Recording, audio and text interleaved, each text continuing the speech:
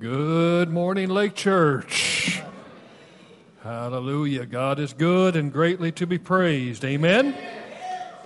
Hallelujah. Are you ready for some more of Imager? Amen. Are you sure? We had a good time studying the origin of Hallel and how he became what we know as Satan or as the devil. And we're making our way down the board. For 4 weeks, we were just here. Now we're here. Okay, so we're going to get into the recreation of the earth. Because we know that Lucifer's rebellion, as they call Lucifer, which is not an accurate name for him, it is the title that the Latin Vulgate gave to him. But we're going to see him again in Genesis chapter 3, and we're going to turn there. Genesis chapter 3. I feel that it's important that we go over biblical history, because the greatest cover-up in history is the cover-up of history. And if there is any alteration or any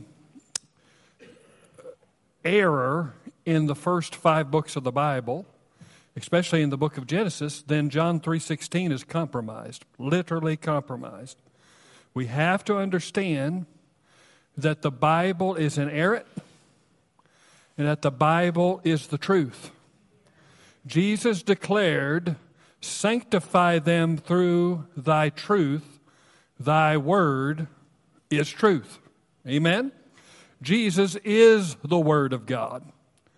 Therefore, He is the truth.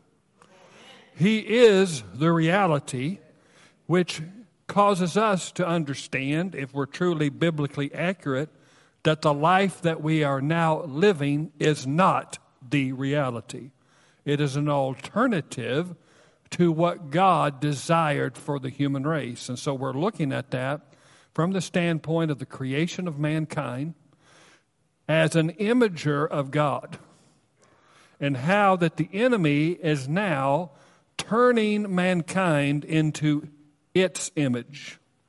Demonic spirits, fallen angelic hosts, enemies of God have usurped the authority of the planet to bring about their idea of civilization.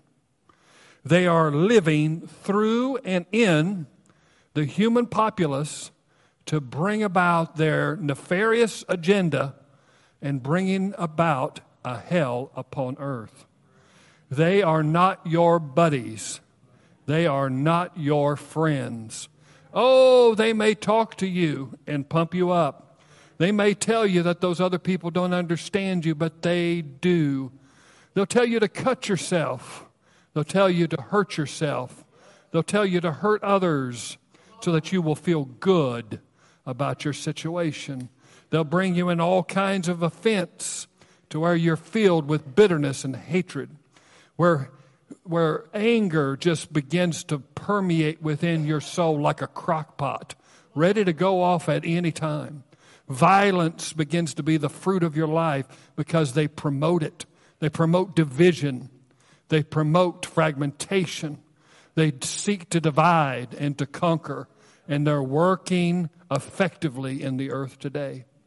And we have to understand that 2 worlds or 2 kingdoms are trying to come into this world. There's the kingdom of God that comes through the risen Lord Jesus Christ into the hearts and lives of everyone that believes upon His name. The fruit of the Spirit in the kingdom of God flows out of the body of Christ and is the doorway by which God works in the world. But then there's also another kingdom that is trying to manifest. And that kingdom comes through the fallen hearts of men and women. And those that are carnal in mind, they can still control and deceive and manipulate. And so what we're learning here may seem elementary, but I will tell you it is not. It is the basis by which we have every other belief system in the Bible. If the book of Genesis is error, then the whole Bible is in error. And we've got to understand that a literal interpretation of this scripture is what is needed in this day and this hour. In the era of higher criticism, in which seminaries and churches have even turned against the validity of the Word of God, we must stand up and say we will not tolerate it, we will not receive it, we will walk in the truth of God's Word. Amen? And that's what we're endeavoring to do. That's the reason why it's taken so long to get through here. But you've got to understand that these revelations are integral. You cannot understand the book of Revelation without an understanding of the first 11 chapters of the book of Genesis. Because it's all, God says, I declare the end from the beginning. And so we begin to see these things begin to come into manifestation. What was a seed in Genesis is a fully formed tree in the book of Revelation. Amen? So we're going to endeavor to get in the remaining time that we have here today. I'm grateful for the move of the Spirit. Amen? We have a saying around here that I think everybody should understand. If it's weird, it's important. Amen? If it's weird, it's important. And it's vital for you to understand that the Bible isn't just a cookie-cutter sitcom that lasts 28 minutes and gets resolved at the end. It is open-ended.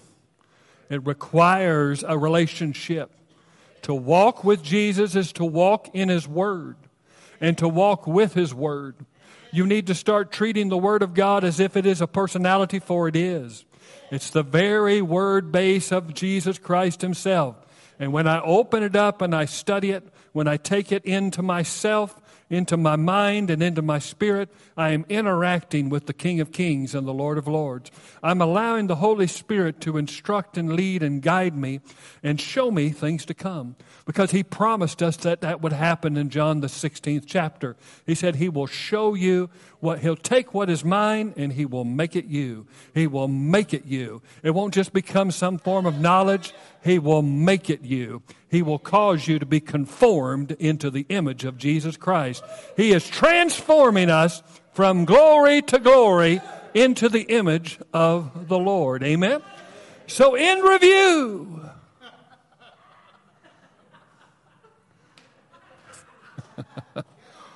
Genesis 1:1, in the beginning, God created, bara in the Hebrew, created something out of absolutely nothing, the heavens and the earth.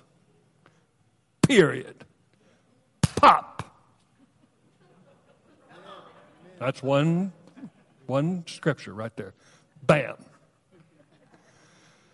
The next says, and the earth was, actually it's the word, became without form and void, and darkness was upon the face of the deep. So we see that the earth became a perfect, created from nothing to a mess.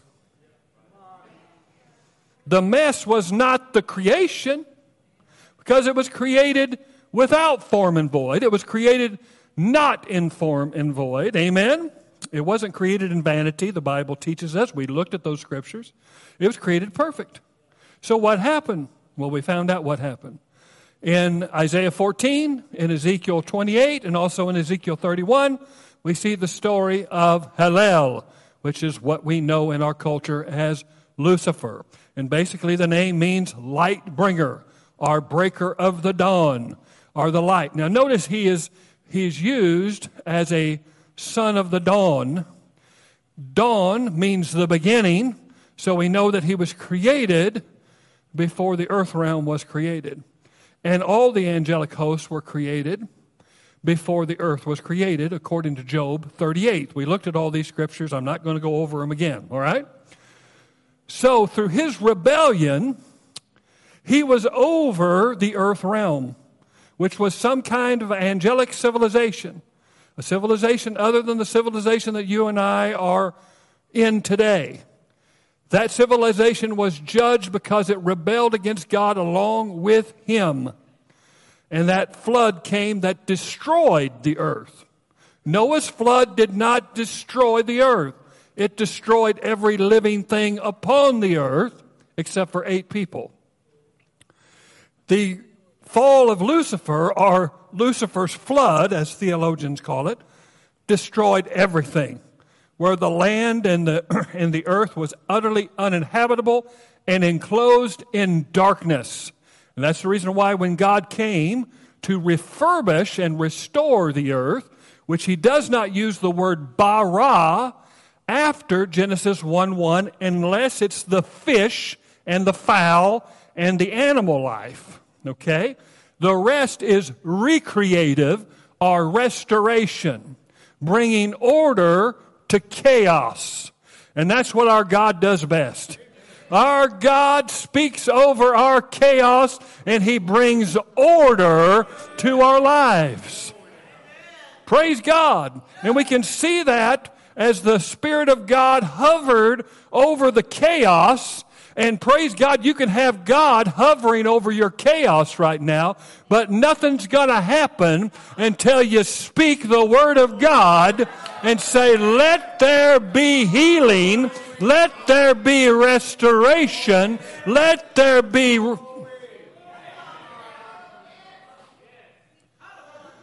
The Bible says that the Holy Spirit hovered over the faces of the deep, and God said, let there be light, and there was light. Amen? So everything from Genesis 5 on down through the 26th verse, we see they're restorative. The stuff was already there. Amen? It was already there. It wasn't created out of nothing. It was something being refashioned and recreated, and then the creation of the fowls of the air, the beasts of the field, and the fish of the sea. Those are important statements. There's not a word in this Bible that doesn't not need to be there. And it's said the way God wants it said. Amen? And so there's no superfluous words out there. Amen? There's not just, filler. Hello? There's a lot of filler in our world today. Have you ever ate cereal and you look at the ingredients and then it says filler 35%? Well, there's a whole lot of filler going on in churches today. Hello. Now, I'm not saying that I'm not guilty of fluffing it up because I'm human. But what we're trying to endeavor to do is to keep it as lean and mean as we possibly can. Amen? Hallelujah, as I'm able to in my understanding, all right? So let's look at Genesis chapter 3. So after the recreation of the earth, we know that God began to reestablish certain things in regards to the earth realm. Now, one of the things that this guy's continuing to be loose, this little red guy here, and so after he has brought chaos and has been judged, he still remains, and he comes in and he begins to try to redo what he did back here. So that's his whole point. He is the chaos comp, or the struggle of chaos, that is trying to come against the order of God. And that's the whole thing. And we got to understand that majority of the world today is trying to operate in a form of entropy against the order and against the construction of God. So the enemy seeks to destroy and eliminate what God has set in place. And that's the reason why when we look at, I believe it's 1 Timothy or 2 Timothy, where it talks about, know this, that in the last days perilous times shall come, for men shall be lovers of their own self, lovers of money. And it begins to talk about disobedient to parents. Come on now. See, these are all, the spirit of Antichrist is the spirit that rebels against godly order. Now, when it comes to our earth realm and the fact that we are all fallen, doesn't mean that the people that are in those places of authority are perfect. However, we may not necessarily have respect towards the person as an individual. We must respect the person in the office that God has put us. Come on now. Amen? We've got to understand that God has placed this order, this structure in the world. And so all these structures are being torn down. We began to see incredible chaos come into our nation around 2020 election. We actually began to see it in the 2016 election. And we're beginning to see it again as it begins to try to ramp up to bring confusion and chaos again that causes people to back down, causes people to not stand up tall, causing people to not have confidence that they need to live this life. But I'm here to tell you, 2024 will not happen like 2020 because the church has woke up and we're no longer timid and being distracted by the cares of this life, the deceitfulness of riches, and the lust of other things. Amen? And I'm telling you, that's where we were. That's where we were for 20 plus years. The church was more concerned about physical wealth than it was about spiritual wealth. Amen? Hello, I've got too far. You guys are looking mad at me now. All right. Okay. Now, after all this is established, let's look at Genesis chapter 2. And let's look at verse number 25, because this is really where this starts. It says, "And the man and his wife were both naked and were not ashamed." And that word naked is the word arum in the Greek and in the Hebrew, and it's a play on words. And it basically does not mean nudity. It means the fact that they were complete. It means the fact that they were free of shame. They were free of guilt. They were not manipulated by external things. And inside, they were one with God. Amen?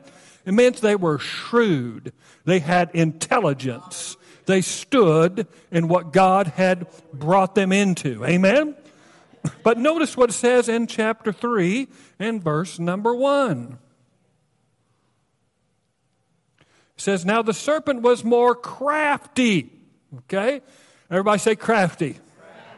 That's the word arum. Same word.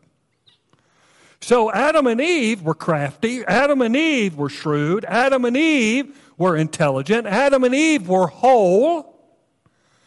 But this serpent was more. Did you get a hold of that? This serpent was more. Well, let's go back to the scripture that we looked at in Ezekiel. Or as one guy told me in my discipleship class, Esicle.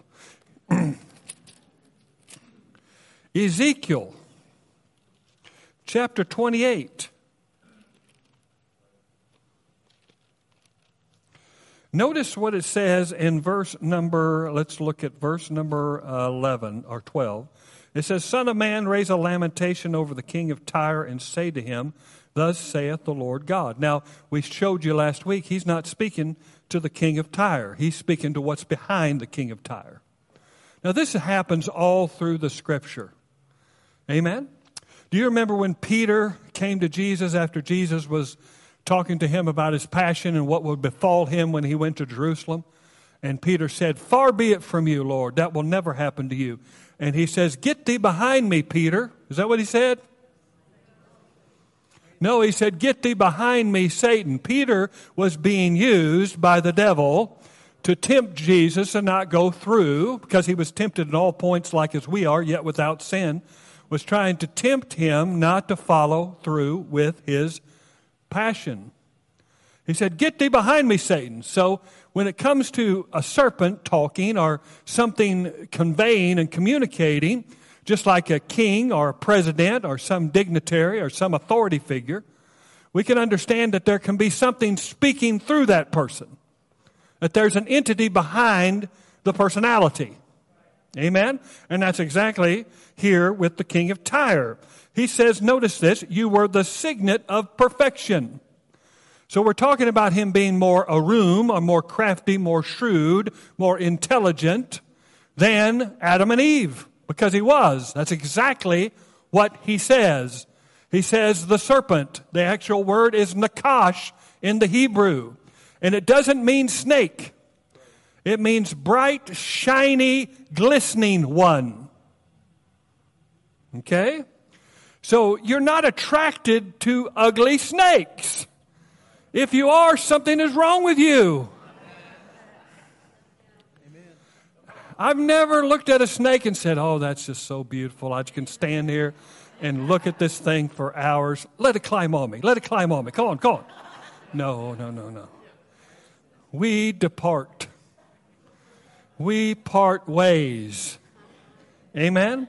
I don't care.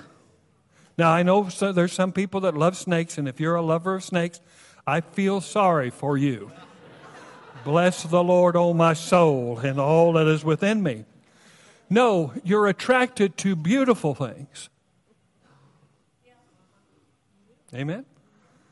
Amen? Now notice this. He says you were the signet of perfection. That meant that he was absolutely perfect. Now notice this. Full of wisdom and perfect in beauty.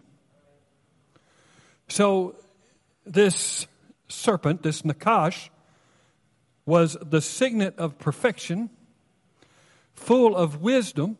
He didn't receive his wisdom based upon experience. He received it as a download and a gift from God. And perfect in beauty. Okay? So it says, now the Nakash was more crafty than any other beast. That word beast there is the word for living creature. It's not for the beasts of the field, so to speak, in regards to cattle and various animal species. He is a living creature. Amen? In the New Testament, it's the word zoon, and it just means a living creature created by God. So here we have this Nakash, which is where we get the word for seducer, where we get the word for enchanter, and where we get the etymology, as you break it down, Casanova. That's where words come from. So he wasn't some nasty old snake hanging in a tree. He was a beautiful creation of God, filled with perfection, filled with wisdom, and filled with all of this beauty. He was beautiful. And that's the reason why Eve and Adam were attracted to him. You see, if he's got his big horns and his big long tail and he's reddish, because we have to understand that cherubim, in the biblical sense, resemble bulls. You know, I could go a whole other hour on that. I won't, for the sake of time. But understand, how many remember Psalm 22? Anybody remember Psalm 22? Oh, all these Bible school students I see, I'm going to point you out. Psalm 22, it's basically a prophetic insight into Christ on the cross. He says, my God, why hast thou forsaken me? Okay? Now, he's hanging on the cross, and he looks down and he says, the bulls of Bashan encompass me. Now, he doesn't mean that there was livestock walking through, coming around there and a big old group of livestock around his cross. He's talking about bulls in the fact that they are demonic entities, are fallen cherubim that look like ox. Bashan is the place up north where Mount Hermon is, which we'll study a little bit later. And this is the place of the snake dragon. Okay, so this region was a region where a lot of the demonic strategies and forces came against Jerusalem. It was spiritual. It was spiritual territory. It was demonic spiritual territory. In fact, majority of Jesus' ministry was not in Jerusalem. Oh, guys, are you with me? Was not in Jerusalem. It was in the regions of the north and also in the middle portions, because that's where the battle was. Amen? Okay, so we see this Nakash, this entity, and he is beginning to lure Adam and Eve to the one tree that they're not supposed to partake of. And that's really what he does today. He lures you to the one thing that you ain't supposed to be messing with. And it doesn't matter. I mean, you can have 100 trees to partake of, but yet you want that one. Come on now. It's just like people, their IQ goes down when they get into the realm of lust and desire. When you start getting into the realm of lust and desire, your IQ plummets. You act like an El Stupido. Come on, that's the truth. Hello. And when you want something so bad, you need to understand, I'm under attack.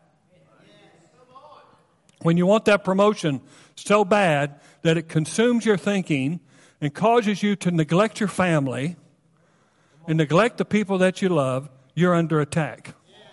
If you want a person so bad that your other relationships are failing in respect to that desire, you're under attack. If you want a physical possession so much that you're willing to even compromise your beliefs and compromise what you stand for, you're under attack. Amen? And that's exactly what was happening here. They could have partaken of all of the fruits of the trees that were all around the garden of God's pleasures, but yet they were attracted to one because someone was luring them to come and have a conversation. Let's just have a conversation around this one thing that you aren't supposed to partake of. Let's examine that. Let's have a dialogue about this. And that's exactly what he does when he lures you to the computer screen. That's exactly what he does when he lures you to the bar. That's exactly what he does when he lures you to the weed store. Come on now. That's exactly what he does when he leads you to the seedy part of town. That's exactly what he does when you're hanging around someone's house you shouldn't be hanging around. Come on. When you're messing with someone's wife you shouldn't be messing with. When you're flirting with that secretary at your workplace. I mean, you got all these wonderful people around you and you're just attracted to one person. You need to watch yourself. You need to watch yourself. Hello? Check yourself before thou wreckest thyself. Amen? You can have any tree. Tree of life was a part of those trees. Tree of life. But no, it's not as alluring because he highlights what we can't have. Amen? That's the reason why our entire culture is filled with lust, desire, envy, and jealousy. It's because we want stuff that we're not supposed to have, and we desire things that we know are bad for us, but nobody's going to tell us what to do. Have you ever tried to tell somebody that's in the midst of lust? Now, I've got a little chippy dog, and he's a blessing to me until Dennis's dog gets in heat.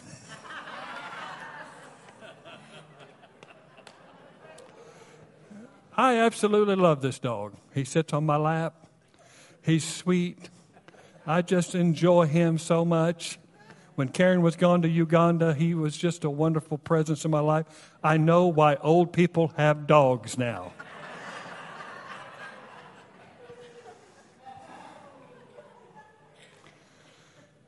But when something gets in the air, he loses his mind. You want to put him out forever. Put him out of his misery. He moans and whines and sits by the door and wants to go out at all times of the night. He goes to Dora's place and goes around and around her trailer.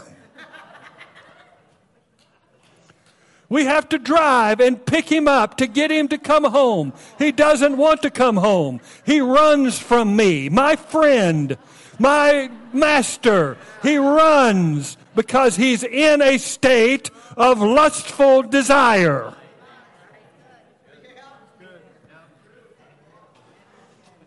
Now, he's instinctual. He's got a reason for what he's doing, but we don't. We got a brain.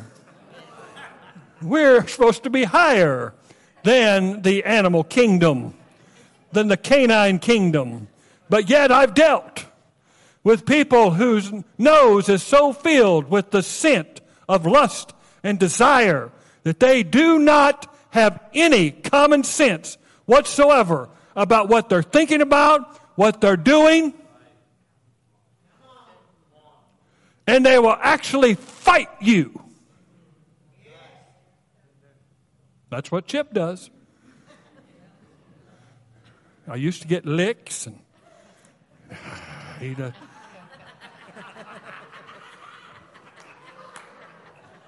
When I pull up in my car, it's like he looks at me, oh, crud.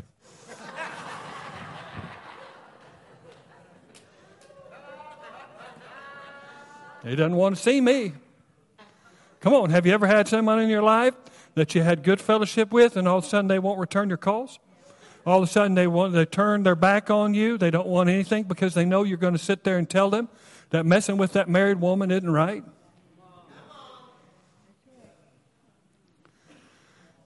That porn is not the answer for them. That they need to stop this behavior right now. You're walking in love with them. You're trying to tell them and trying to keep them from making a major mistake with their life, but they can't see it because they're so filled with lust and desire. Okay? Now this is amazing to me because Adam and Eve lived in a perfect circumstance. The only thing they were forbidden to partake of is the tree of the knowledge of good and evil. And it's not because God was withholding from them. It's that God wanted them to learn these processes through relationship.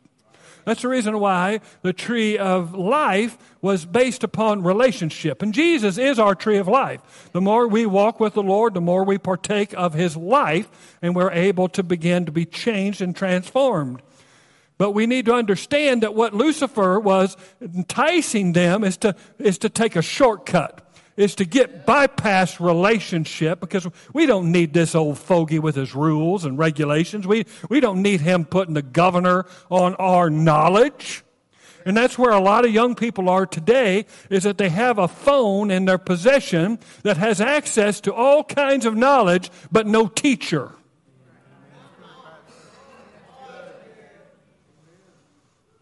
See, Jehovah wanted to walk Adam and Eve through understanding of these things.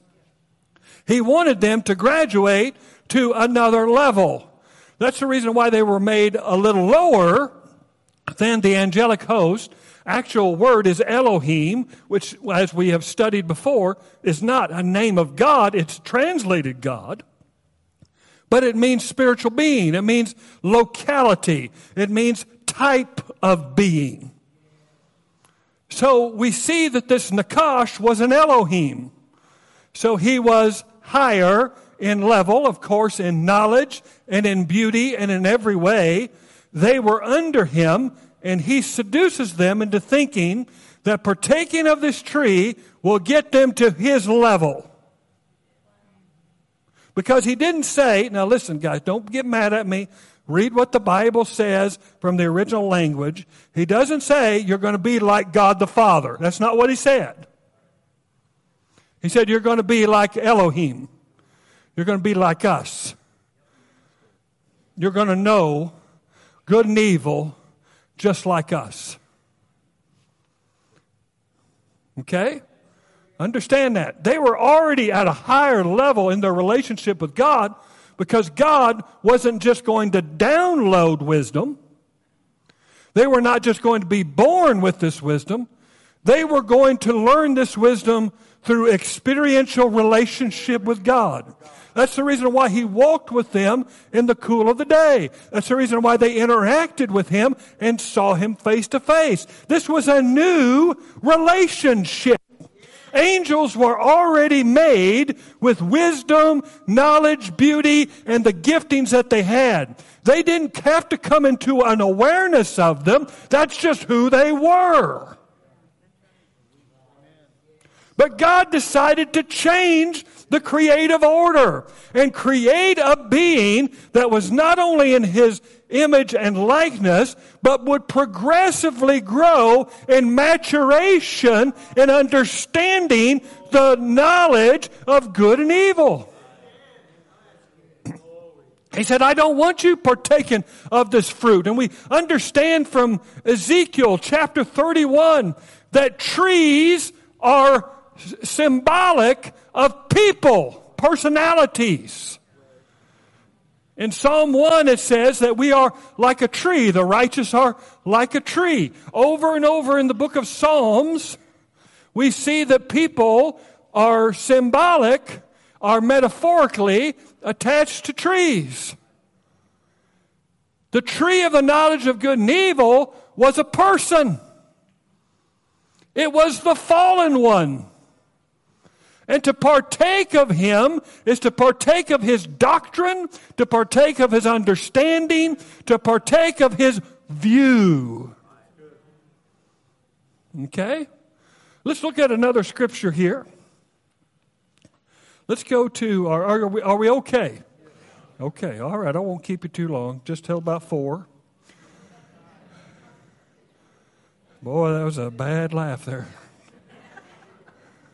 2 Corinthians chapter 11. Notice this, the Apostle Paul gives us an idea of what happened in the garden. He says, I wish you would bear with me in a little foolishness.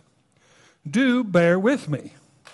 For I feel a divine jealousy for you since I betrothed. Everybody say betrothed. That means that I set you up. I set you up and gave you away. Amen? How many have been married? Okay. Your bride was given away by her father. Come on, Paul says, I betrothed you, not to myself. Boy, a lot of leaders need to understand that. Not to myself, but to Jesus. He says, I brought you in, raised you, told you the gospel, and then I'm giving you to him. Amen? So I betrothed you to one husband to present you as a pure virgin to Christ. Isn't this amazing that he's saying this to the Corinthian church? The Corinthian church was the most licentious, sexual church in the whole New Testament.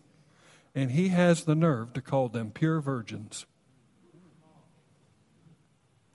Oh, that's good news. That means that Jesus' blood cleanses and washes you from all sin. He says, I betrothed you as a pure virgin to Christ. Amen? But notice what happened here.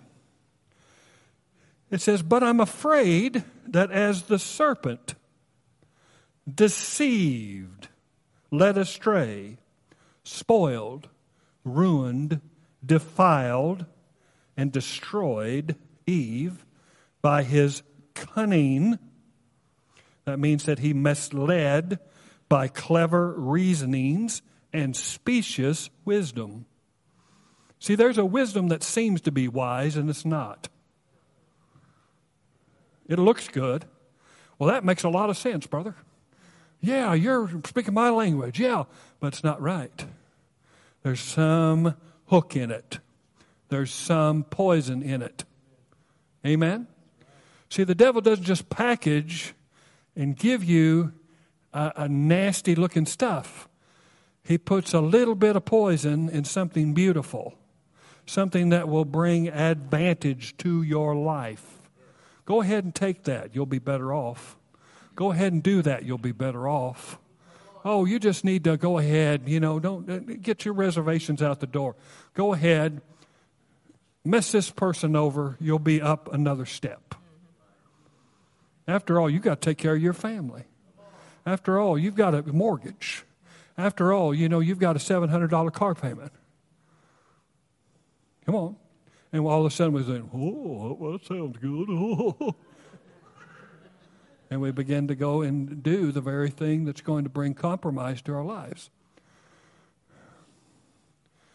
That's the reason why God wanted a relationship with humanity in which he could bring him to a level to where he could understand these things through experience. Now, I had the wonderful joy of watching an old movie that I actually did a teaching on when we did God on Film called The Color of Money. How many have ever seen that movie, Color of Money? That's when Tom Cruise was pretty cool. Okay, not really. But anyway, and it has one of my favorite actors, Paul Newman, in it. Now, Paul Newman is someone that has seen the rougher side of life. He's experienced certain things, and he sees a gift in this young man.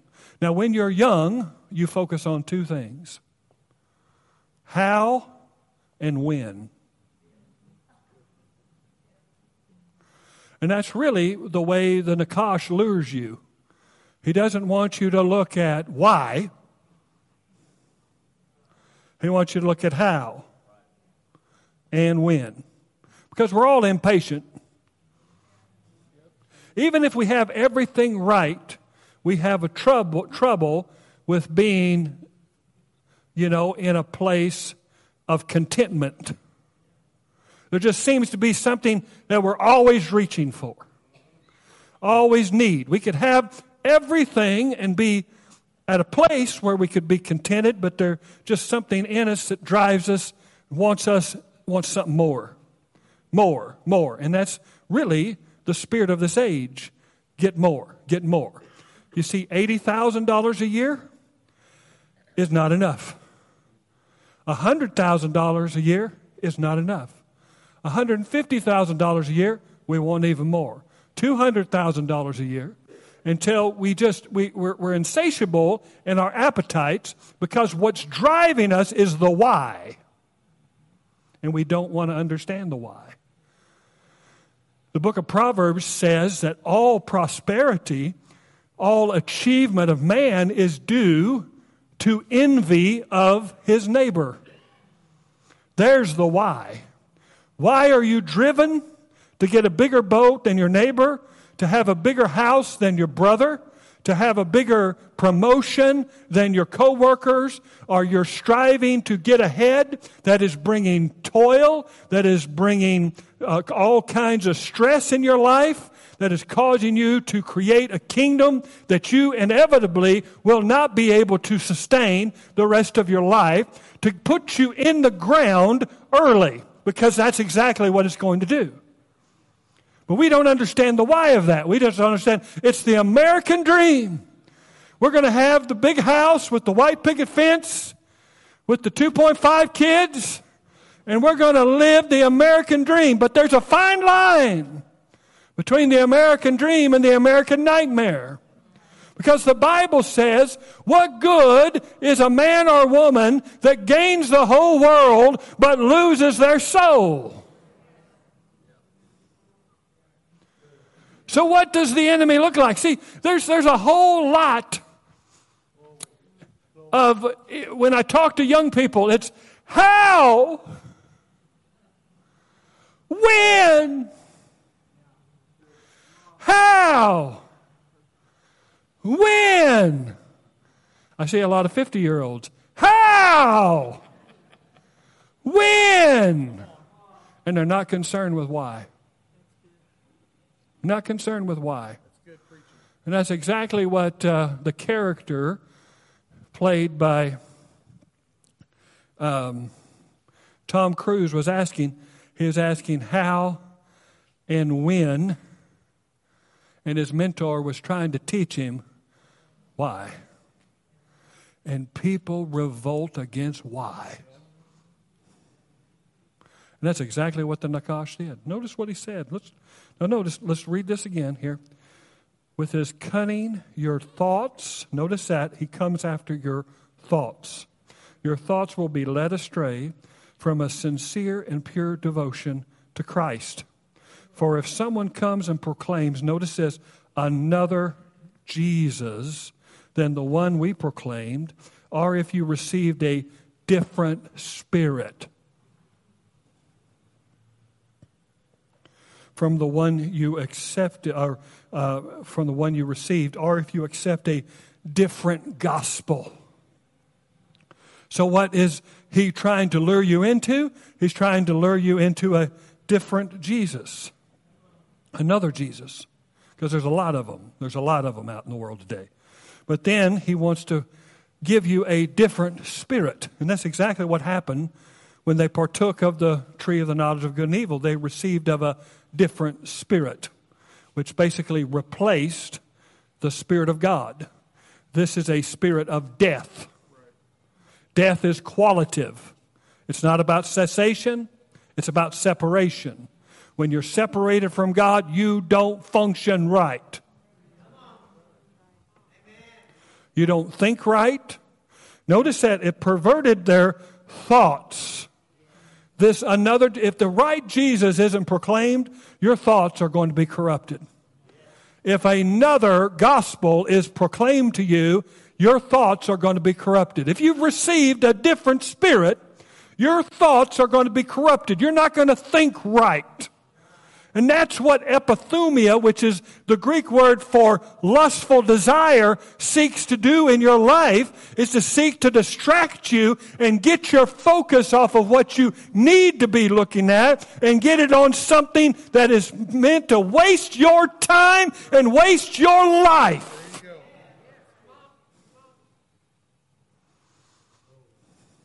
Okay, let's go back to Genesis 3. Hallelujah. Are you getting anything out of this? I hope it's helping you.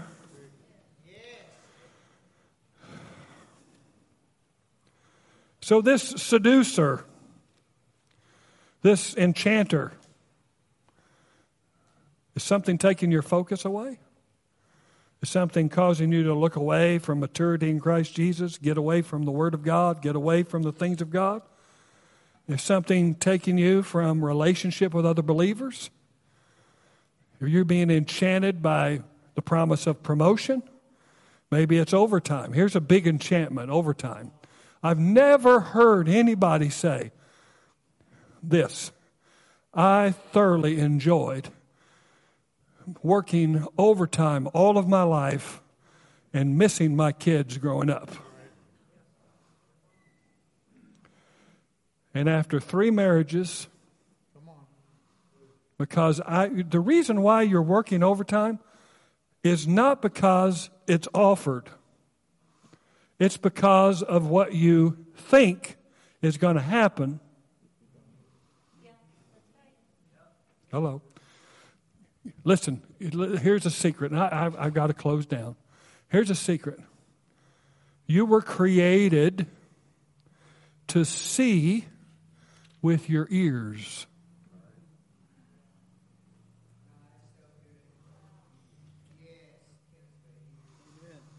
You were created to see with your ears. It's what you hear that you see. Hello. Let's say, for instance, we have a young lady, very beautiful young lady, but because, she was raised in a certain situation and, has this fallen condemnation and guilt and shame, you see, someone could come up and say, you're a very beautiful young lady. You're very talented. You're very gifted. Now, she's hearing that. The vibrations are going into her eardrum, but she doesn't hear it because she's built a vision on what she's already heard. You're meant to see with your ears. Okay? That's the reason why Jesus said, be careful what you hear. And he said, be careful how you hear. Amen? So basically, when someone says, hey, you're going to get, double time and a half. Okay? Your ear says, boat. Come on, we know. New car. Saddle. Come on. I've never thought of a saddle, but I guess that's a much needed thing over on that side of the auditorium. It's a saddle. You see clothes. You see education for your kids. You see all of that, and you're motivated by what you hear that creates what you see. But then you realize that Uncle Sam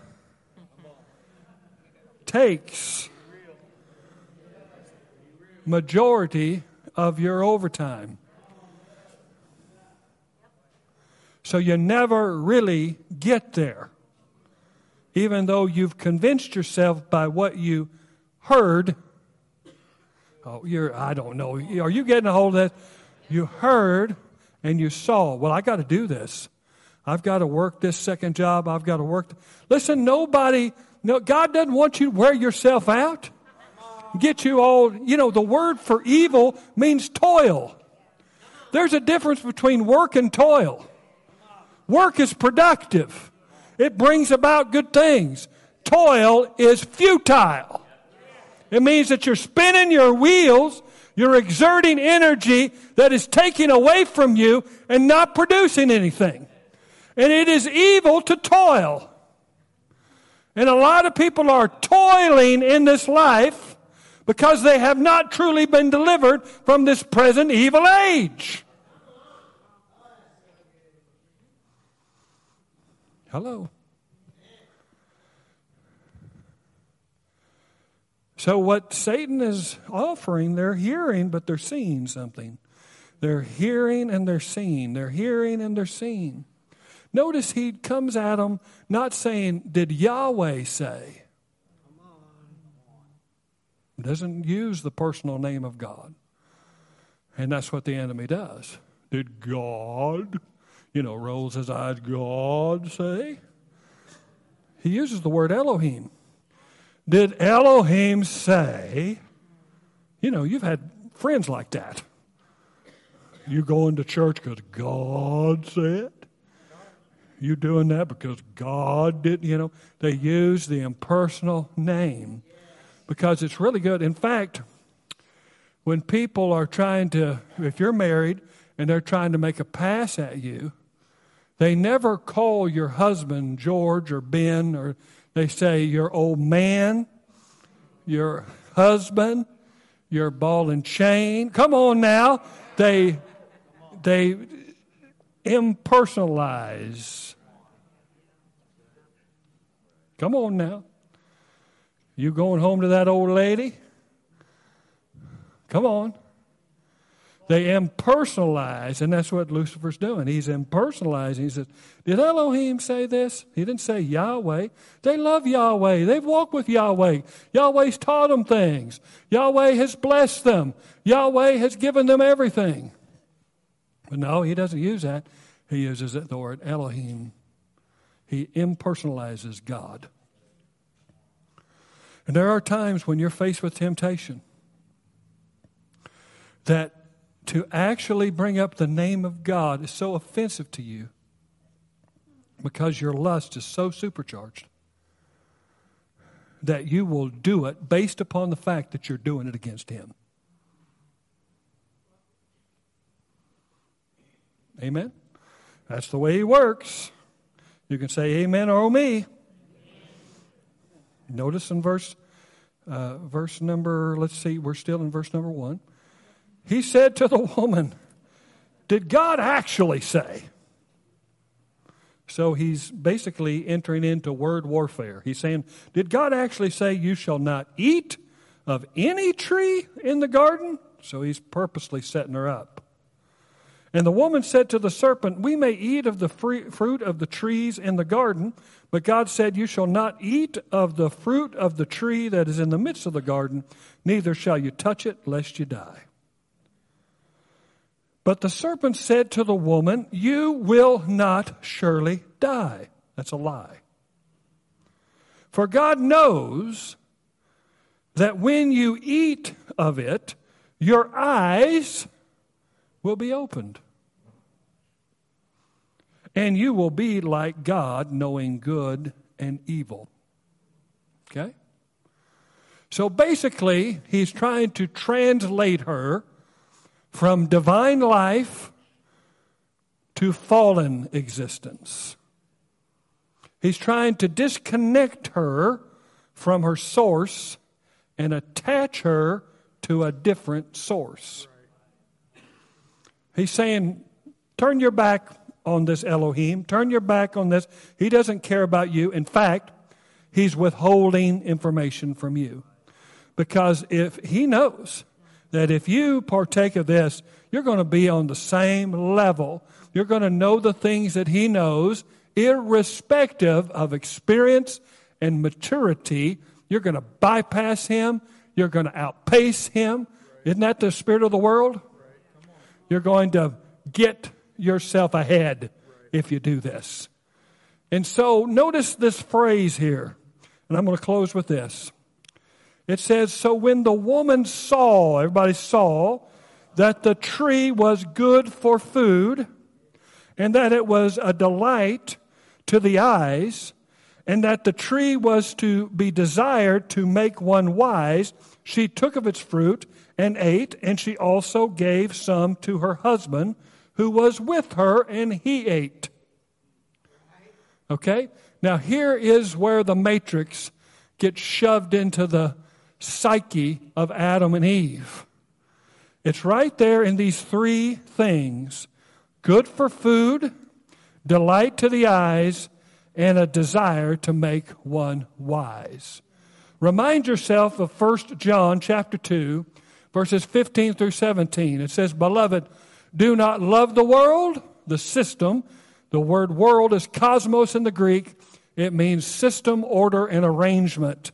He's not saying don't love the Grand Canyon or the trees or the beautiful bumblebees. He's saying don't love the system that is over the earth. He says don't love the world system, neither the things of the world system, for all that is in. Everybody say all. So 3 ingredients. You don't add any more ingredients in this. 3 ingredients. The lust of the flesh, the lust of the eyes, and the pride of life. And basically what he was doing was he was hooking her in to a system by which she did not now live from the outside, from the inside out. She started living from the outside in. And so she began to determine her life based upon lust of the flesh, lust of the eyes, and the pride of life. It was good for food, lust of the flesh. It was pleasing to the eyes, the lust of the eyes. And it was determined that it would make her wise, pride of life, because we're always wanting ascendancy into higher levels above others. And the pride of life is the boasting of life. It's where we find our identity in what we have and the titles we've achieved and the things that we have done. It's where we find our total identity in life based upon exterior things, not based upon what God is doing on the inside of us. Jesus was tempted this same way. He came to his temptation, and he was tempted with 3 temptations. And if you study those out, those 3 temptations were lust of the flesh, lust of the eyes, and pride of life. When it comes to the Word of God working in your life, we need to understand that there is opposition to this word that I'm giving to you right now. That I am spitting out the seed of the Word of God, but yet you have the soil by which it can reproduce in your life. But there are different types of soil in people's lives. There is the soil that is the beaten path, where the seed goes on this beaten path and the birds of the air come down and take the word to where it's no longer acknowledged. I'm here to tell you, if you've got a hard heart here today to what is being said, you'll get no further than that back door, and the spirits will come and take that word away from you. Then it talks about the rocky soil. The rocky soil, those that endure for a time, but when persecution begins to arise because of the word's sake, they begin to just give it up. But then you've come to the place where it's a briar bush, where it's weeds and nettles and things of that nature, and the seed goes into those. That resembles the world system, my friend, because it has 3 things in it. The cares of this life, the deceitfulness of riches, and the lust of other things, lust of the flesh, lust of the eyes, pride of life.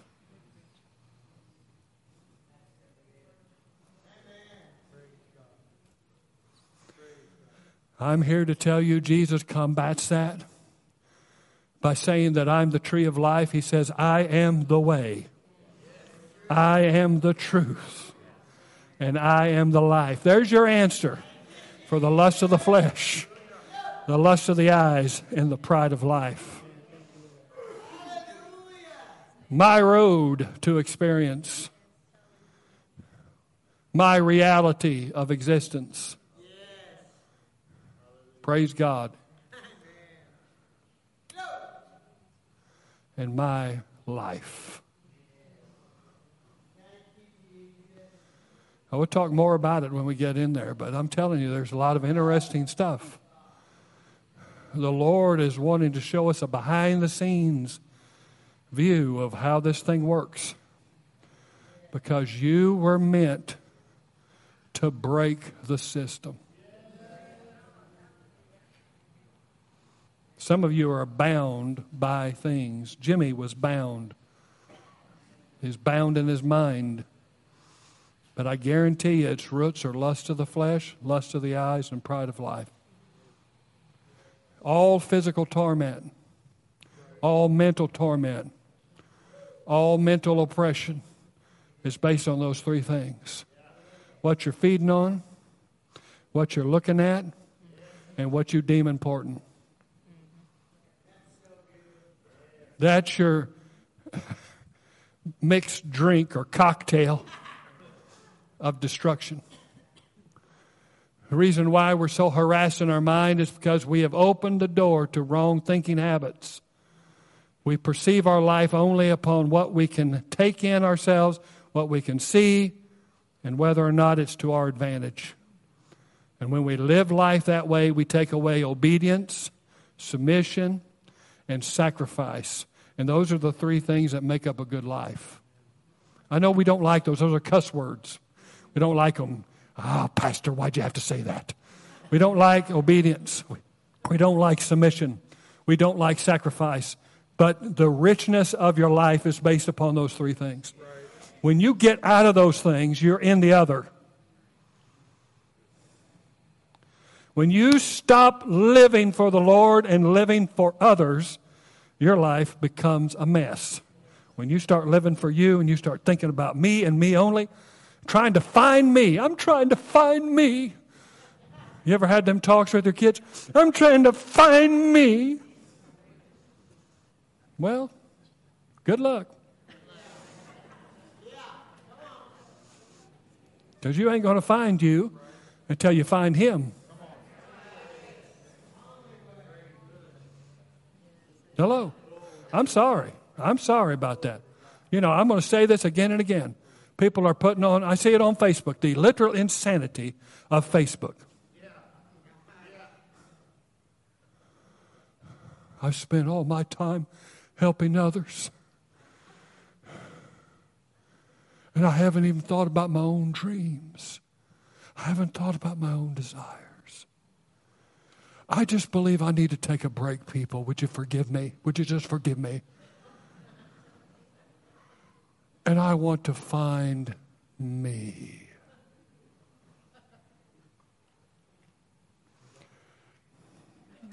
Well, Jesus has got something to say about that.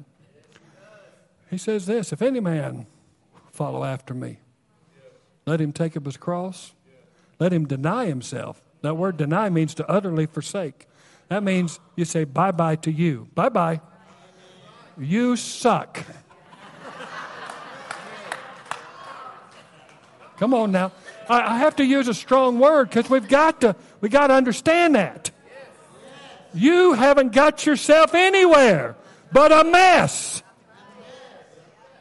You might be a successful mess, but you're a mess nonetheless. He says, let him utterly deny himself, take up his cross, and follow me. For whosoever will save his life will lose it.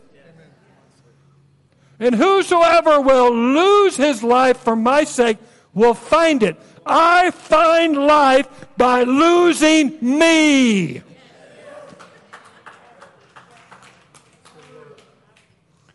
That word life is the word for soul, suke. And it means your mind, your will, and your emotions. Those are the three things that are hooked up to the lust of the flesh, the lust of the eyes, and the pride of life. He says you got to lose it. You got to disconnect yourself from the matrix. You got to pull that cord and you got to get it out of the back of your psyche. And when you do that, you're going to find life. Because anything that's being piped in by those three channels is fabricated and false. But I have come that you might have life and that you might have it more abundantly. I'm here to tell you, friends, if you're not born again here today, you need to unhook yourself. You need to unhook yourself from this fabricated reality. It is not real. You could gain the whole world and you could lose your soul. You could gain everything in this world and lose everything in eternity. And it's not worth it, friends. It's not worth it. So, we've got counselors that are going to be here. We've got altars where you can pray. Connect with God today. If you're here and you've never been baptized in the Holy Spirit, you need God to move in your life. You've been born again. Your name's written in the Lamb's Book of Life, but you're not receiving that power to be able to be a witness. You need to be filled with the Holy Spirit. If you need healing in your body, don't go one more minute without prayer. If you need deliverance in your mind, don't go one more minute. Don't walk out the same way you came in. I'm here to tell you, Jesus victorious. Jesus victorious. Jesus victorious. And if we'll do what He says do, we'll live free. Hallelujah. I see people all the time, and I'm speaking by the Spirit of the Lord. There's people, when I see them, I see these cords coming up from the back of them. And they're attached to something above. And I've seen it many times. In fact, many of you, when we've had prayer lines, you've seen me do this. I'll just say, I'm going to cut the cord. I'm going to cut the cord. And I'll pass my arm over it and cut the cord, and people will immediately begin to feel relief. But I'm here to tell you, if you're a born-again believer, and you have that same opposition and oppression, know this, that through mind renewal, in obedience to the Scripture, you can unhook yourself. You don't need a service. You don't need a man of God. You are a man of God. You are a woman of God. You can unhook yourself through discipleship, through paying the price, through stepping forward and stepping over the line, saying business as usual is over. I'm here to tell you 2024 needs to be a place in which you step over into a new area and you say, no more. I put a line in the sand and I'm not returning back to where I was before. Because I was hooked up to a system that was draining the very life out of my... Amen. So they're going to be up here to pray with you. I hope to see many of you here at 5 o'clock. We're going to talk about the church and the vision of the church and answer any questions you might have about the church. So I encourage you to sign the list at guest services. We're going to have a good time tonight. Amen? Did you get anything out of that? I ran out of time. I don't want to keep you. This will change your life. If you get a hold of these principles, it'll change your life. Hallelujah. Amen. Praise the Lord. You're dismissed in Jesus' name.